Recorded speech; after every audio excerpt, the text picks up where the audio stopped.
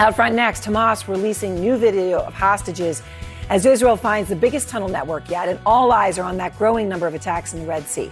Also breaking tonight, Rudy Giuliani just hit with a new lawsuit, and it is from the same two election workers whom he's already on the hook to pay nearly $150 million.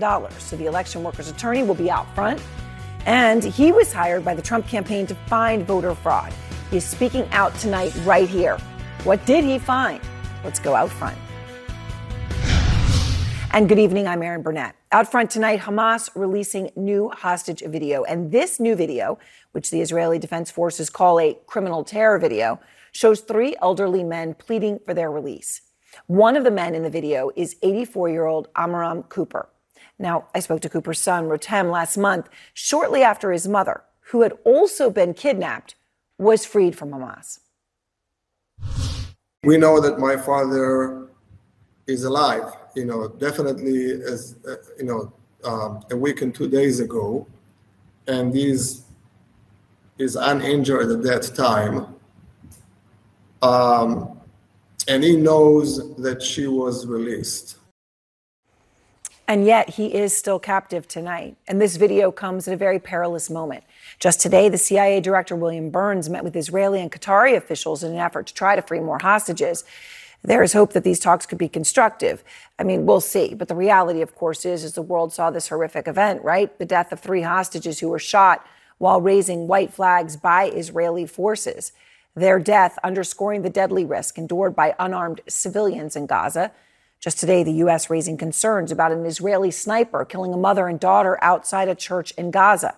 Now, according to the church, the two were on the grounds of the Holy Family Parish in Gaza. They were walking to the sisters' convent when they were shot and killed by an Israeli sniper. Now, the IDF disputes whether anyone was killed, but today the Biden administration is stepping up pressure on Israel on the civilian front. The Secretary of Defense, Lloyd Austin, traveling to Israel to tell Israeli leaders that protecting civilians is both a, quote, moral duty and a strategic imperative. The Biden administration wants to see Israel scale back its sprawling ground invasion. They want them to focus on precise missions, like rescuing hostages or destroying specific tunnels. And we do have something I want to share with you tonight on that, a new image of a tunnel tonight. So you're looking at this here, and you can see how wide it is. These images come from both the IDF and also Reuters journalists who were there to witness it. The tunnel spans 2.5 miles. It reaches more than 160 feet underground, and it is equipped with electricity, ventilation, and communication systems. It goes incredibly close to the Israeli border and can be used for large forces to move, right? You can see this isn't a narrow thing at all. Its discovery comes as this war is spreading beyond Israel's borders. Another Iranian-funded militia, the Houthis, today claiming responsibility for an attack on a ship in the Red Sea. The USS Carney quickly responding to the ship's distress call.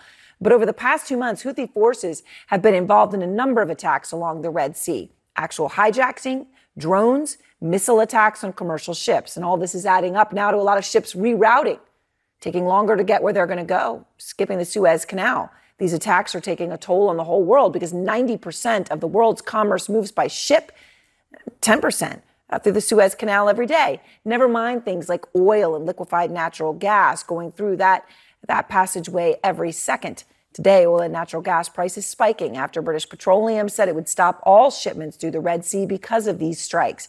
And we're going to have much more on these attacks in just a moment. I want to begin, though, with Will Ripley because he is out front live in Tel Aviv. And Will, today you were in southern Israel, just a few miles from Gaza. And what did you see? You know, Erin, we were working most of the day within a stone's throw of the fence that divides Israel and Gaza, and you did not need a map to know when we were getting close to Gaza because there was a massive smoke plume that was rising up from that embattled area. And in fact, every few minutes as we were driving and then even louder on the ground, we heard very loud booms. This was the sound of outgoing Israeli artillery landing theoretically, presumably, on the people of Gaza, which makes you wonder what the conditions must be like for them there, both above and even below ground. Beneath the bombed-out rubble of Gaza, a massive underground labyrinth. Newly released videos from the Israeli military claim to show the biggest Hamas tunnel in Gaza, 2.5 miles long, up to 164 feet deep, with electricity, ventilation, and communication systems. The IDF says the tunnel is wide enough for a large vehicle, even a makeshift railroad. CNN cannot independently verify these videos, claiming to show what the IDF calls Hamas's strategic infrastructure, hundreds of terror tunnel shafts throughout the Gaza Strip. The IDF on a mission to locate and destroy dozens of attack tunnel routes. Hamas made the unverified claim of building more than 300 miles of tunnels under Gaza, tunnels for smuggling goods, launching attacks, storing rockets and ammunition. And Israel says Hamas command centers hidden beneath homes. Under this child's cot, a baby's cot, we see a tunnel that was used for terror by Hamas. For 3 Israeli men held hostage in Gaza, a sign of desperation to the end. A white sheet and a plea for help, scrawled in Hebrew with leftover food. It reads, "Help, 3 hostages." A message either missed or ignored by Israeli soldiers, who shot them down from a distance, all 3 shirtless, waving a white cloth.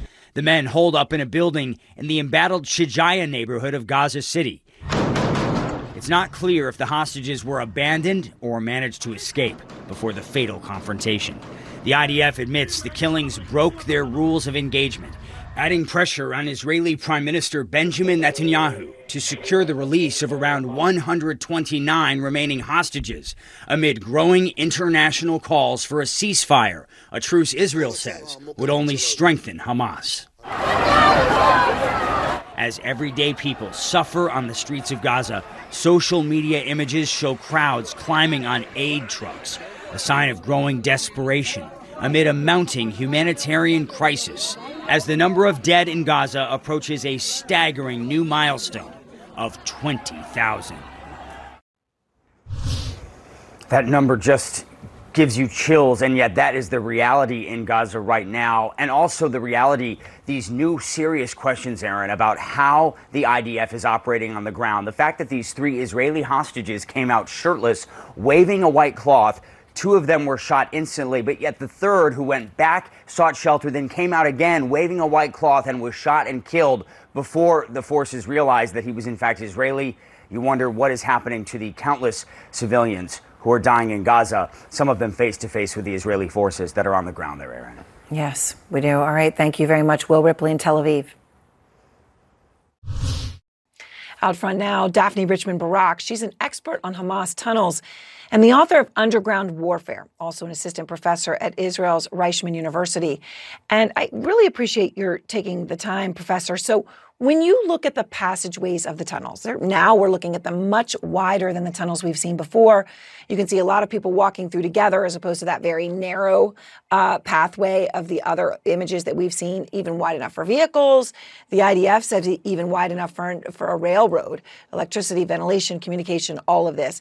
I mean, you spent a decade of your life studying tunnels like this entire system. What do you see here?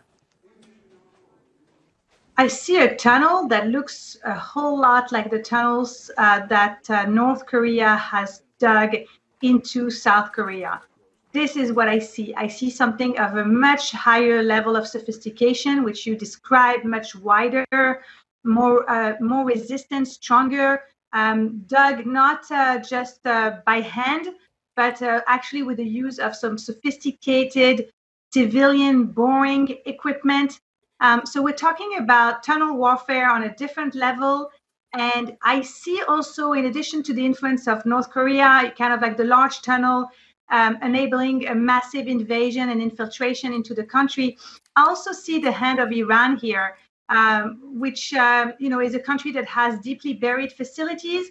So it is very different from what Hamas has done with its underground tunnel network. But you can see that with Iran's help, Hamas has been able to dig deeper and better. And so, you talk about the equipment, heavy boring equipment that would have been used. I know the IDF has shown what they say are some images of construction on this tunnel. This tunnel, though, where it's located, we understand, according to the IDF, it ends just about 1,000 feet before from the Israeli border. A specific crossing, actually, the Erez crossing on the northern Israeli-Gaza border. So when you take into account what the tunnel is, when you talk about possibly being used for a large-scale invasion, and where you see it, then what does that layer of context tell you? So a couple of things. I think you put it very, very well. It raises a lot of questions. The first thing that I can tell you is I'm pretty sure that this is not the only tunnel of the like that Hamas has. Not all Hamas tunnels look like this one, but I presume that it has a dozen, I would say, of such kind of like more heavy duty tunnels. And now the next question that comes up is, okay, so what did Hamas really intend to do with this tunnel, right? It's obviously a very important military asset that was well concealed and came very close to Israel's border. So I see two options. Number one, this is a tunnel that was actually used, or some portion of it, or some variation on this tunnel was used on October 7th itself to enable this massive infiltration of over 3,000 Hamas fighters. I mean, these are some of the numbers. We don't know the exact number. We know it's a very high number. And then for them to go on foot into Israel, I would find it very surprising that it didn't use any kind of cross-border tunnel. So maybe this was one of those. But I think another order of questioning would come to say, okay, if this wasn't used, then what was Hamas's plan? Was it to use this tunnel and make it operational, because it's obviously quasi-operational right now, and make it usable during the war, during the operation, to carry out another massive infiltration or more kidnappings and more killings? Meaning it's either one of these two options. Because of exactly what you said, the fact that it's coming so close to Israel's border, I see these two scenarios. And I presume that Israel will uncover in the coming days more such tunnels. All right. Well, thank you so much, Professor. I appreciate your time tonight. Thank you. All right. As I mentioned earlier, the war is widening now. There's a growing number of Iranian-backed Houthi attacks hitting the Red Sea, which obviously is a crucial shipping route for everything. Anything you order on Amazon, oil, gas, you name it. Out front now, retired U.S. Army Major General James Spider Marks. And General, I appreciate your time. So looking at the map here, I mean, this has been a huge number of incidents since October 19th, when this really started at scale. Missiles, drones coming from Houthi missiles intercepted in the Red Sea. What's actually going on here? Well, let's do a little bit of perspective first, if we can, Aaron. First of all, as you indicated, Suez is here, Red Sea, Bab el-Mandeb, another choke point, and then you got the Gulf of Aden into the Indian Ocean here. There's about 1,300 miles between Yemen and Israel, and Yemen has done a swarm of drone attacks, as you've indicated, in the direction of the Eastern Mediterranean, going after U.S. military vessels, naval vessels that were there. They were intercepted by other U.S. vessels that were in this area. But when you look at where the attacks have taken place, again, as you've described, it's essentially in this area right here. What's important to notice is that most of these attacks really affect the distribution of commercial traffic through the Suez and through the Red Sea into the Gulf of Aden and into the Indian Ocean. That has a huge effect in terms of decisions that are being made in terms of what's being shipped where. This is clearly what Iran is trying to do. The Houthis are sponsored and funded by Iran. Iran now is taking a very strong strategic effort in order to move this fight into Gaza. And that, again, is not surprising to any of us. So what we're seeing right now in terms of where the Houthis are, here's Yemen. This portion of Yemen this northern portion of Yemen essentially is where the Houthis are located. And if you go back to this map, again, this is the portion right here. So their ability to intercept with a degree of precision all this traffic is indicated right there for you as well. And so, General, the big question, of course, is as you see this, and maybe there's even going to be a need for more U.S. Support, how capable are the Houthis of escalating this even more, of doing more damage? I mean, you know, they've been aiming, but you could see an absolutely horrific incident happening. Oh, absolutely. The key thing is Yemen has the initiative. The Houthis have the initiative to fire when they want. They know when the traffic is coming through. I mean, all the passages that come through the Suez are declared. They obviously are in receipt of that information. It's not a mystery, so they know what's coming, when it's coming. They can prepare what they want to do. The key thing is, how do you get ahead of that? How can the United States and its partners in the region really put a punishing blow against the Houthis to eliminate, to disincentivize their activities that they're taking on right now. All right. Thank you very much, General Marks. Thank you. And next, breaking news. Rudy Giuliani just hit with a new lawsuit from the two women he's been ordered to pay nearly $150 million. And their attorney joins me next. This story just developing now. Also breaking, the Texas Governor Greg Abbott just signing a bill making it a crime to enter Texas illegally, meaning that migrants can now be arrested, thrown in jail, or deported at the hands of local law enforcement. And pushing back on Putin, soldiers and their families demanding that they be sent home from Ukraine. It takes a lot of courage to do that, and it's a story that you'll see first out front. This podcast is supported by Sleep Number. Quality sleep is essential. That's why the Sleep Number Smart Bed is designed for your ever-evolving sleep needs, so you can choose what's right for each of you whenever you like. Need a bed that's firmer or softer on either side? Helps you sleep at a comfortable temperature. Quiets their snores? Sleep Number does that. Only Sleep Number Smart Beds let you each choose your ideal comfort and support, your Sleep Number setting. Sleep Number Smart Beds learn how you sleep and provide personalized insights to help you sleep better. All Sleep Number Smart Beds feature cooling, pressure-relieving comfort layers for soothing sleep throughout the night. Temperature-balancing bedding is designed to move heat and moisture away when you're hot. When you're cool, they hold their energy to help warm you. Sleep better together. J.D. Power ranks Sleep Number #1 in customer satisfaction with mattresses purchased in-store. And now, save 50% on Sleep Number limited edition smart beds for a limited time. For J.D. Power 2023 award information, visit jdpower.com/awards. Only at Sleep Number stores or sleepnumber.com. Breaking news, Rudy Giuliani sued again, just days after Giuliani was ordered to pay $150 million for defaming two Georgia election workers. The same election workers are suing Giuliani again. Ruby Freeman and Shaye Moss, who repeatedly threatened and intimidated as a result of Giuliani's lies about them, have asked a judge to permanently stop him from doing that. It all comes as there are growing concerns and questions over how Giuliani will pay the women any money, given his deep debt and mounting legal problems.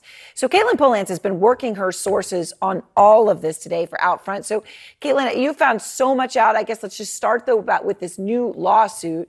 What exactly does it do, and is it likely to succeed? Well, Aaron, these two women, Ruby Freeman and Shaye Moss, they are going to court because they want Rudy Giuliani not just to pay them, but to stop lying about them. That's what they're doing right now. They had initially won that verdict last Friday for $150 million because of statements Rudy Giuliani was making after the 2020 election. So before 2021, up until 2021, and then the lawsuit happened.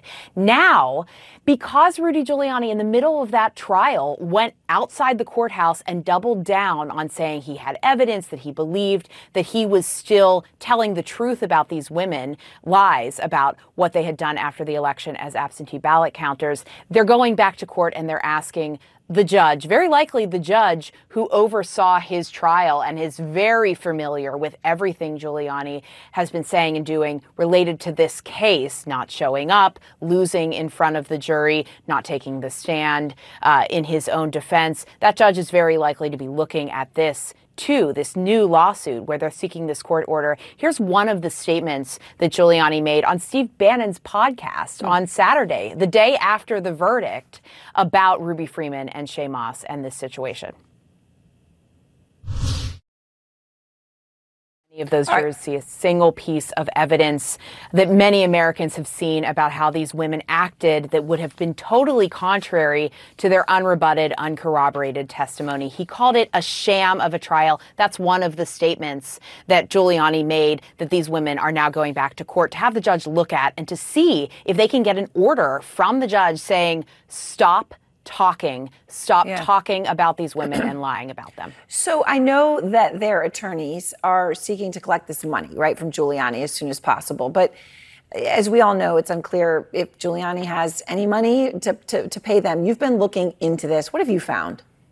Well, they are moving very fast. Ruby Freeman and Shaye Moss's legal team, they're a very skilled legal team that has done this in a lot of different aspects with defamation cases against right-wing figures, and they're moving fast to collect the money that they can. So Giuliani has been very public in the past several months saying he didn't even have money to fight this lawsuit that these two women had brought against him, and now he has a lot of debts. I mean, it's very substantial, Aaron, when you look at them all stacked up. This $146 million, so just under that $150 million we were talking about, is going to be what he ultimately owes Moss and Freeman. He's also going to be owing them attorney's fees. There's other lawyers that had worked for him that he owes $1.4 million to. They're suing him for that separately. And then he had all these unpaid phone bills that went through court. So he has a lot of debts.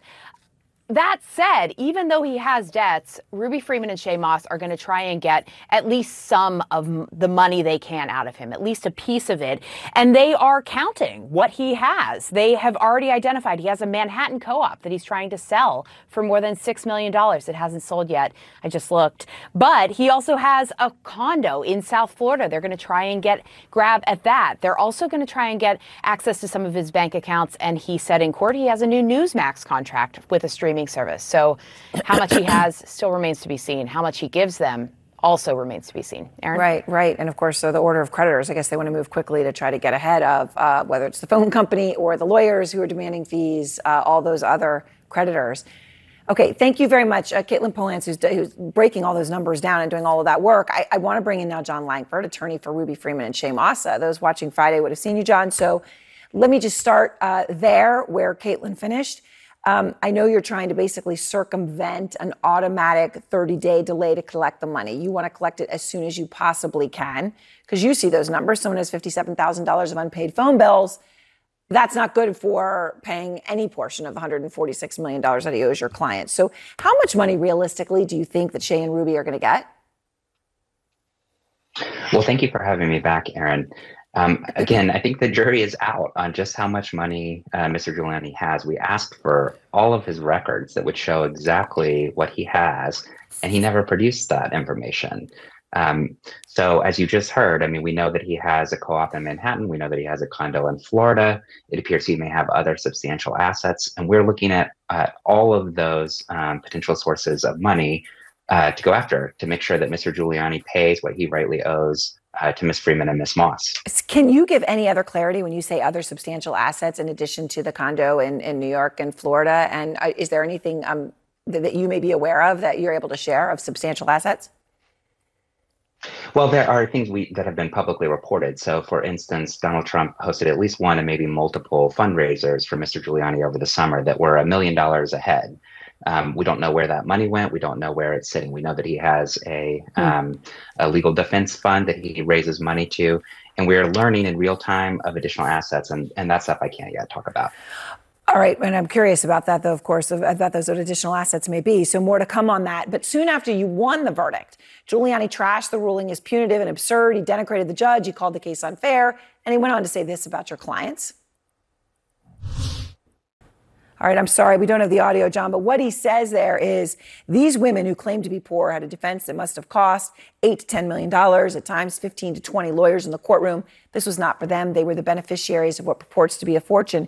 He had gone on, trashing the ruling, denigrating the judge. How does all this play into your new lawsuit against Giuliani? What do you actually want to get out of that? Well, as you just heard, the big difference between the new lawsuit and the lawsuit that just resulted in the verdict on Friday is that the new lawsuit seeks what's called an injunctive relief. Injunction is an order telling someone to stop doing something. And so in this new lawsuit, we're looking for an injunction that would stop Mr. Giuliani from making these specific kinds of defamatory claims about Ms. Freeman and Ms. Moss. And you might think, well, what's the utility of a court order? We know Mr. Giuliani doesn't seem to care about court orders. Well, the utility is significant. So among other things, an injunction can stop anyone who's in active concert with Mr. Giuliani or any of his agents from violating a court injunction. In addition, an injunction is something that other people cannot assist Mr. Giuliani in violating. And so there is real teeth to an injunction. And we think it's going to be a powerful remedy. And we're very serious about making sure that Mr. Giuliani finally stops spreading his lies about Ms. Freeman and Ms. Moss. John, thank you. I appreciate your time. And next, the software engineer who was hired by Trump to prove widespread voter fraud is now finally speaking out. He's going to tell you what he uncovered and tell you why he wants to share it now. Ken Block is my guest. And breaking news, you're looking at live pictures of a volcanic eruption in southwest Iceland. This happening now, lava right now. As we're sitting here watching this, right, hundreds of feet into the air, imagine it. 4,000 people living nearby have been safely evacuated. But this is what's going on right now. We'll have more coming up. The Assignment with me, Audie Cornish. So there have been arrests, suspensions, disciplinary hearings. They're shutting down graduation events. At this moment, the part of the protest that are admirable are young people calling attention to atrocities. Michael Roth is the president of Wesleyan University. I would like to make a space for them to do that, as long as that space doesn't prevent other people from pursuing their education. Listen to The Assignment with me, Audie Cornish, on your favorite podcast app. Tonight, fake electors in court. 6 pro-Trump fake electors pleading not guilty today in the state of Nevada. They face felony charges for signing on to a false slate of Trump electors in an effort to overturn the 2020 election. Now, one of the indicted is the state Republican chairman, who just introduced Trump at his Nevada rally last night. Trump calling him and some of the other fake electors, quote, great patriots who are being treated very unfairly. Jessica Schneider begins our coverage out front. All right, electors, that is 6 votes certified for President Donald J. Trump. The 6 Nevada Republicans charged with serving as fake electors for the Trump campaign in 2020. Not guilty, Your Honor. In state court Monday morning, all pleading not guilty to 2 felonies, 1 count of forgery and 1 count of filing a false record. These signatures central to the felonies each fake elector is now facing. Trump lost the state of Nevada in 2020 by 33,000 votes, with Joe Biden winning the state's 6 electoral votes. But these 6 defendants signed false certificates saying Trump won. Please, if you would turn that off, we have nothing to talk about, really. CNN's Kyung La tracked down some of the fake electors before they were charged. No comment on any of that. They all refused to talk. The leader of the alleged fake elector scheme is the current Nevada Republican Party chairman, Michael McDonald. Donald J. Trump! He's appeared at recent Trump rallies in the state, with Trump praising him over the weekend. A tremendous man, a tremendous guy, gets treated so unfairly, and he loves this country and he loves this state. Nevada GOP chairman, Michael McDonald. He's a fantastic man. In court, Not guilty. McDonald joined all of his fellow defendants appearing remotely. At their arraignment, the judge set a trial date for early March, and prosecutors will hand over hard drives with evidence to their lawyers. Nevada is the 3rd state to file criminal charges in connection with the Trump campaign's fake elector plot. The plot was carried out in 7 states, and so far prosecutors in Michigan, Georgia, and Nevada have charged more than a dozen fake electors. Their lawyers, in court appearances and court filings, have insisted that their actions were meant to give Trump the ability to contest the results of the election in court. But state prosecutors argue their months-long investigations show it was purely intentional fraud. These charges are the culmination of a long and careful investigation into these actions taken in the aftermath of the 2020 election. And CNN has learned that several of the Nevada fake electors are still active in state politics. 2 of them, Aaron, Jim Hindle and Jim DeGraffenreid, have been making their way across the state of Nevada, actually educating voters about the 2024 electoral process. That includes how the caucus process works. And when CNN asked Jim Hindle about that irony of fake electors educating voters about the process, Aaron, he declined to comment. All right, Jessica, thank you very much. And this fake elector scheme, as it was taking shape, Team Trump was aggressively trying to prove widespread voter fraud over and over in state after state. And one of the people that they turned to prove them right was software engineer Ken Block.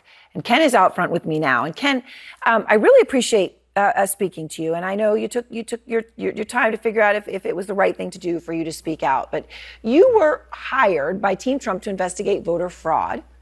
And you were focused, I know, on the 6 key swing states, one of which, of course, we were just talking about, Arizona. So what was the bottom line from everything you looked at, Ken? Did you find the widespread fraud they wanted you to find? Well, thank you for having me on, and good evening. And no, in my job looking for voter fraud for the campaign, we didn't find enough fraud to have impacted the result of any election in any of the swing states that we took a look at. But much more importantly, the campaign asked me to look at claims of fraud that other people were making, and these claims were coming in fast and furious in the 30 days after the election. My team looked at approximately 15 or so claims, every one of which we were able to prove was false. Every one of which. I mean, and as you say, you were inundated. I guess at one point, maybe a theory a day. I mean, just like coming in from everyone in Trump's orbit. Can you talk at all about which claims stand out to you? Or, when you look back on it now, when they throw the ball into your court, which one of them really stands out to you now? Well, I mean, they were all quite different, honestly, and they all stood out for different reasons.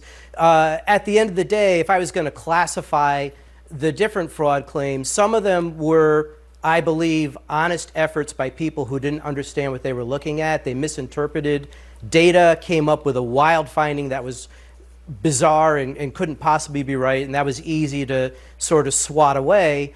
Others were literally college professors bringing forward complicated mathematical theories that claimed to prove that in one state or another state there was massive amounts of fraud, and those took a lot more work, not only because I had to hack my way through a pretty dense mathematical theorem, but at the end of it I had to discuss with groups of lawyers and campaign consultants and other people who had no idea what I was going to be talking about to describe in layman's terms why this claim that on its face must have been accurate because of where it came from was in fact false. Right, and I mean, and I know that has to have been a hard part. I mean, you were, of course, subpoenaed, Ken, by the special counsel Jack Smith in the DOJ investigation, also by District Attorney Fani Willis in the Georgia investigation. And one of these is how you and I originally spoke last spring when we had a conversation. So what did investigators want to know from you?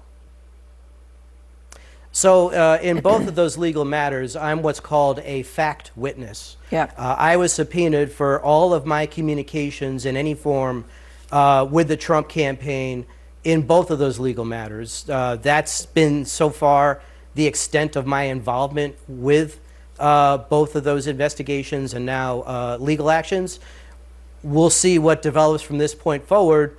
But so far, I've not had to appear in front of a grand jury personally. It's just all the materials that I created that have. And so Trump, even today, 3 years later, he is still continuing to put these theories out there and to tell people they are true, and people still believe them to be true. Millions and millions and millions of people. Here he is just in recent days. I got 75 million votes. And that's their count, okay, which is a phony count. Anytime you have mail-in ballots, you have corrupt elections. They cheat like hell. It's the only thing they do good is they cheat on elections. You know, you said to us, Ken, something that it seemed to me quite profound. You said, never have you believed that finding so little in the way of fraud would mean so much. How do you feel when you continue to hear Trump put things out there to a believing public in many of these cases that you know are not true, that you yourself investigated? Yeah. So what's happening now is we're seeing individuals and organizations creating a lot of noise about voter fraud, trying to bring forward a new proof that voter fraud has occurred. And all of these efforts, while they claim to be bringing forward proof, aren't providing proof of fraud. Fraud is something that is detectable, something that's quantifiable, and ultimately something that you can verify. Just the other day, there was a poll that purported to provide proof that 20% of all the mail ballots that were cast had some form of fraud attached to them based on the foundation of a telephone poll conducted by a robot, not even by a human being. And these aren't elements of proof, but yet tens of millions of people receive this information.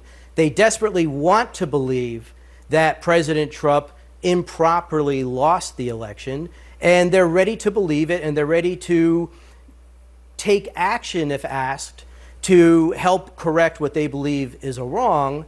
And one of the main reasons that I'm out here with this book talking about my experiences in looking is to provide the direct evidence. I was paid to look for this fraud. I was paid to vet the fraud in preparation for these cases to go to trial.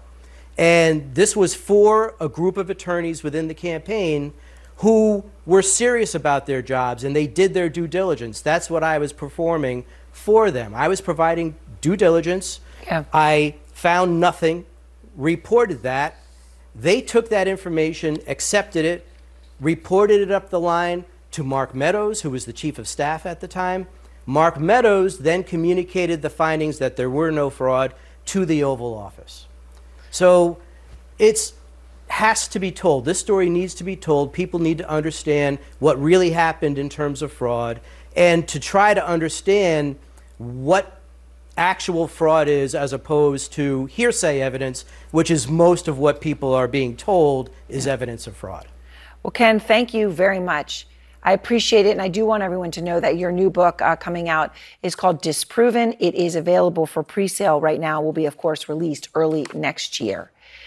And next, the breaking news, the Texas governor just signing a controversial bill that makes it a state crime to illegally cross the border. Tonight, we'll see what's happening. Plus, Russian soldiers fighting in Ukraine speaking out with a message to Putin that it is time to send them home. Breaking news, Texas Governor Greg Abbott signing a bill that makes entering Texas illegally a state crime. It means local law enforcement now has the ability to arrest migrants and can imprison them and send them back to Mexico. Rosa Flores is out front from the border town of Brownsville, Texas tonight. They're poisoning the blood of our country. Former President Donald Trump's hard-line immigration stance echoed in Texas, where Governor Greg Abbott signed into law what the ACLU dubs one of the most radical anti-immigrant bills ever passed by any state. Senate Bill 4 is now law in the state of Texas. SB 4 creates a new state crime for illegal entry into Texas, gives local police the power to arrest, and judges the power to remove violators. But the problem is far more than just numbers. After multiple attempts, the controversial measure passed a Republican-led legislature. It's un-American. I can't drive. But not without a fight by the Democratic minority that erupted into this on the House floor. Y'all don't understand the shit that y'all do hurts our community. After Republicans cut debate short. And y'all don't understand that. Y'all don't live in our skin. That is Texas State Representative Armando Wally from Houston. ¿Cómo estás, brother? An American with Mexican roots. He says he fears SB 4 will lead to the racial profiling of Latinos across Texas. Why do we, and those of us that look like me, why do we have to carry our passports around? The Republican authors of the bill said there was no need to safeguard the measure against racial profiling. Texas has not determined the cost of SB 4. Some county governments fear it's an unfunded mandate. We don't agree with the cost that's being shifted over to our local Texas. I don't agree. Texas Republican Senator Brian Birdwell voted against the measure, saying it's unconstitutional. We are setting a terrible precedent for the future by invalidating our obedience and faithfulness to our Constitution. I believe SB 4 is completely constitutional. For Americans outside of Texas, Representative Wally warns SB 4 could be used to overturn the U.S. Supreme Court ruling on Arizona's 2012 so-called Show Your Papers law, which upheld that immigration is a federal function. This is their roadmap now that they have a much favorable Supreme Court. It's not in conflict with the precedent set in Arizona versus U.S. As for Wally, who lost the fight against the law, but was one of the strongest voices against it. It fills me with pride because I've had elderly people today tell me that they were proud that somebody stood up for them, stood up for somebody who didn't have a voice. Now, I asked Governor Abbott point blank if he's trying to overturn Arizona versus the United States. And again, that is the 2012 U.S. Supreme Court decision that upheld that immigration is a federal function. Now, Governor Abbott first said that he believes that SB 4 stands alone, that it is constitutional. And Aaron, then he said, quote, "We also welcome a Supreme Court decision that would overturn the precedent set in the Arizona case." Aaron only hinting a yes to my question. All right, absolutely. Rosa, thank you very much in Brownsville tonight. And next, Putin's men on the battlefield are speaking out in a very rare show of dissent. Something you need to hear about because they're saying they're in pain and they want to come home. Special report only here next. Plus breaking news, live pictures out of southwest Iceland where a volcano has just started to erupt. Tonight, brave Russians making a rare public plea to Putin to bring their sons and husbands home from the battlefield. Even some soldiers are speaking out. And Matthew Chance tonight is out front in Moscow. On state television, Russian troops are shown on the rampage. Advancing near Bakhmut in Ukraine, seizing land, they say, and pushing Ukrainian forces back. Their new soldiers don't seem to know what to do, says this Russian commander. But concern over the plight of Russia's own mobilized troops is beginning to stir. Ordinary families with men serving in Ukraine are now pleading for them to return. We just want our husbands and sons to come home, says this woman. A brave call in a country where dissent is barely tolerated. But the partial mobilization of Russians, which began last September, was always an unpopular move. As men were bussed into military service, hundreds of thousands more fled the country to avoid the draft. Many of those sent to Ukraine are still there. Men like Alexander from Voronezh, who says he was drafted in January this year. Now he wants home. We're all so tired, he says in this social media post. Our backs and knees hurt. No one cares about the money or the benefits, he says. We just want to be allowed home. Everyone really wants that. But the Kremlin is in no mood to ease off this war. With US aid to Ukraine blocked in Congress, there's a feeling here Western resolve may crumble. Bolstering Vladimir Putin as he registers to stand virtually unopposed for yet another presidential term. That which divides us must be put aside, Putin insists in his first campaign speech. Russia will be sovereign, or not there at all, he adds.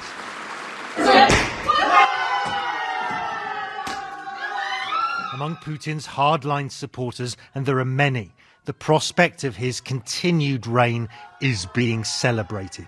We don't need any other president, one of them shouts. But New Year celebrations elsewhere are muted. Bring my husband back, bring my dad home, say the festive messages on this tree. The year is drawing to an end. But Russia's conflict in Ukraine drags on. And Erin, and as Ukraine is now warning that it will cut back on its military operations because of a drop-off in international aid, including from the United States, Russia is doubling down, saying it's going to step up its activity on the battlefield until such times as President Putin says all of its war aims have been achieved. Well, all right. Thank you very much. Matthew Chance, as I said, he is live in Moscow this evening. And breaking news next, live images out of Iceland. A volcano is right now, as I speak, erupting. Lava is spewing hundreds of feet into the air. These are live images, and we'll be right back. When you work next level. And when you play next level. And when it's time to sleep, Sleep Number smart beds are designed to embrace your uniqueness, providing you with high-quality sleep every night. Sleep next level.